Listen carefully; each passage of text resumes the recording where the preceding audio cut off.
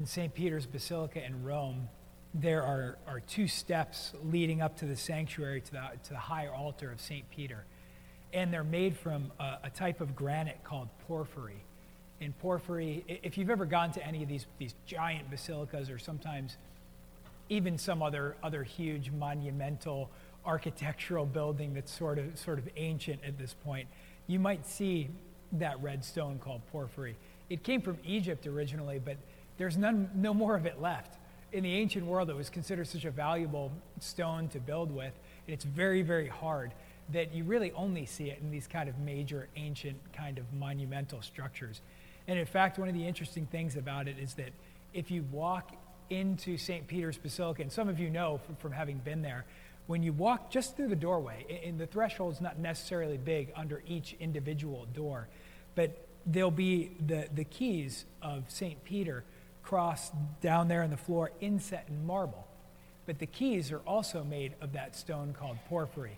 And so sometimes they'll kind of warn you, be careful, watch your feet, because porphyry is so much harder than marble that a lot of the marble is 2 inches or so below the keys, just from people walking on it. All the marble has recessed, and so now the porphyry keys kind of stick out from the marble that they're inlaid into. And so the reason I bring up those stairs, though, is because I was ordained a deacon at St. Peter's, and I remember the rehearsal the day before. We were with our liturgy director, who was also my formation advisor, and he said, these stairs right here, these porphyry stairs, are from the Constantinian St. Peter's Basilica. So from like the 300s, and they were repurposed for the new St. Peter's Basilica. So there are a few things that were from the original St. Peter's Basilica that was built.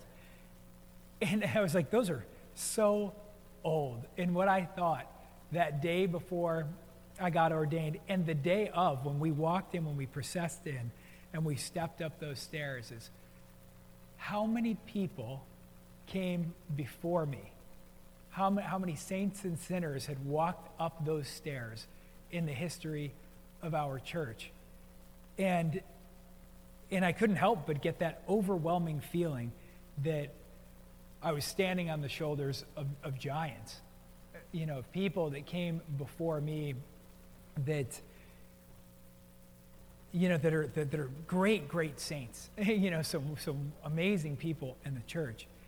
And then it made me realize how many people have prepared the way for me in my own life. As we wait for the Lord in this time of Advent, I bet most of you here are probably here for somebody who prepared the way for you in your life in some way, shape, or form. Often, you might be able to distill it down to one individual that was so faithful in your life, that was such a good example of being a Catholic Christian, that you were inspired by them. And you're like, you know what? If my grandmother, my grandfather, my mother, my father could be the person that they were, then I want to be like that. And it's amazing, those people who have come before us with this great example and sort of blaze that trail for us. And as we wait in preparation, we see that that's who John the Baptist really is. And he says, of course, elsewhere in the gospel too, that he says, that Jesus must increase and that he must decrease. And it's the same way that he's kind of saying that I'm not worthy to stoop down and loosen the thong on his sandal. It's like, for one of us, I am not worthy to reach down and tie your shoe. He's just like, I couldn't even do that for the Lord. He's like, that's how exalted and amazing he really is. And so, John the Baptist is kind of a unique character in the gospel. He's not necessarily the most approachable type of person. He's a hermit out in the desert, a Levitical priest. He's wearing his camel hair and his leather belt, as we hear, and he eats locusts and wild honey. But yet, all of these people are going to him. He was obviously a charismatic and convincing enough individual that a lot of people were approaching him. But elsewhere, again in the gospel, it says that no man born of woman is greater than John the Baptist. Those are pretty strong words that you hear there. And yet, he's the one that says, I'm not worthy I'm not worthy to, stoop down and just tie his sandal onto his foot. He's this amazing example of humility in our faith and pointing the way to Jesus Christ. And so as I thought about those that prepare the way for us, the other thing that we read today in our second reading, another great saint, St. Paul, who paves the way for Christians. He says, for the Lord, we have to remember that the Lord is outside of time. The Lord is in eternity. And so God is outside of time, but what we're waiting for during Advent is for Jesus to enter into time. He enters into our timeline. But we hear in that second reading, he said, for the Lord, one day is as 1,000 years, and 1,000 years are as a day. That's an amazing example of our concept of time compared to God's concept of time. And I often bring this up, so some folks have heard me say this before, but for any of you that have a devotion to any of the Marian apparitions, or even some of the great mystic saints of the church, often they'll have these dialogues with Jesus and or Mary. And in these dialogues, you get an unusual sense of time. And one of the examples I often give is the visionaries of Lucia and Saints Jacinta and Francisco from Fatima. So, when they see the Blessed Mother, when they see her for the first time, they're talking to her and they want to know, when are we going to go to heaven? Mary, when will we go to heaven? They're so anxious to know that idea. And so our Blessed Mother tells Jacinta and Francisco, he says, Jacinta and Francisco, soon, a little while. And then it's like, Lucia, you'll have to wait some time longer. So for some perspective there, Jacinta and Francisco died in a pandemic during the Spanish flu epidemic, about 3 or 4 years after the apparitions. So for Mary, 3 or 4 years, which seems like an eternity to some, especially the young, 3 or 4 years, that was kind of like soon. And then Lucia, she lived to be 97 years old, and she was about 10 years old during the time of the apparition. So you'll have to wait some time longer. These conceptions of time and God are not like our concept of time, because he's speaking to us from this eternal perspective, from outside of time. And just think of how many of you parents have said to your kids, you might use those interchangeably, like, Mom, when can I do this? Oh, soon, in a little while longer, or something like that. Well, for, Lucia, that meant about 90 years or so, And so if anything that we have learned this year, maybe some of us are still learning it is patience. Everything about this year has lasted longer than we expected. But as we wait for Jesus to come during this season of Advent, we're reminded about that. We're reminded of this patience that we need to have.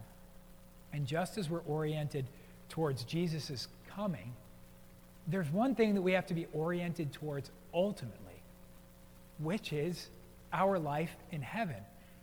The God who's eternal, not of time itself.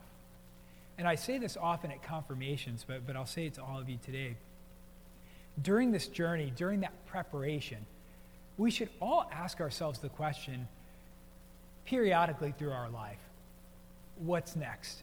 And when I give this example to confirmation kids, usually what ends up happening, your mind might go like this. It's like, well, I don't know, I think I'd like to go to, I want to go to college, and I'd like to go to maybe one of these few schools. And then you say, okay, well, what's next? And you say, well, I don't know, maybe I'd like to meet a lovely person and marry them and spend the rest of my life with them. And you're like, okay, that's great too. Okay, what's next? It's just like, well, maybe my career, and then, kids, blah, blah, blah, And you keep asking that question until you get to this one spot that you need to get to, which is you get to your own end, the end of your own life. You get to your own death. What's next?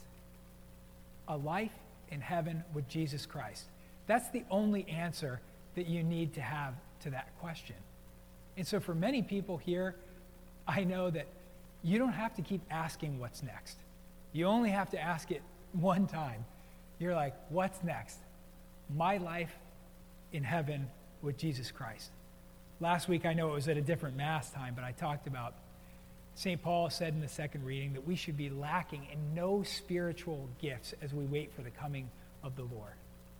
And so I was describing some of the traditional definitions of the spiritual gifts. The thing about the gifts of the Holy Spirit is that every single one of them relate back to God. Not one of them is a gift for our material gain or life on earth. Every one of them relates to our divine life oriented towards God, a life in heaven with God. And so, if we can keep asking ourselves that question, what's next? And then come up with, well, my life in heaven with the Lord. It'll always put in perspective what we're preparing for, what we're waiting for in this life. And as I said, as you look back on some of these giants in your own life, the people that gave you the gift of faith, and as we look back on the giants in our faith, who we call the communion of saints, we realize that this way has been being prepared for a long, long period of time. One of the other unique hallmarks of being there at St. Peter's Basilica is if you're in that piazza outside the basilica, you see an ancient Egyptian obelisk. And you're like, what in the world is that doing in Rome? Well, there's a number of ancient Egyptian obelisks, which were originally like trophies from the conquest of the Roman Empire. But that ancient obelisk, St. Peter himself was crucified upside down within sight of that obelisk. That obelisk is the same monument that would have been around that Moses would have walked by and seen. 2,000 years of Christianity, 4,000 years of the faith tradition from the Israelites, from the Jewish people. We are truly standing on the shoulders of giants.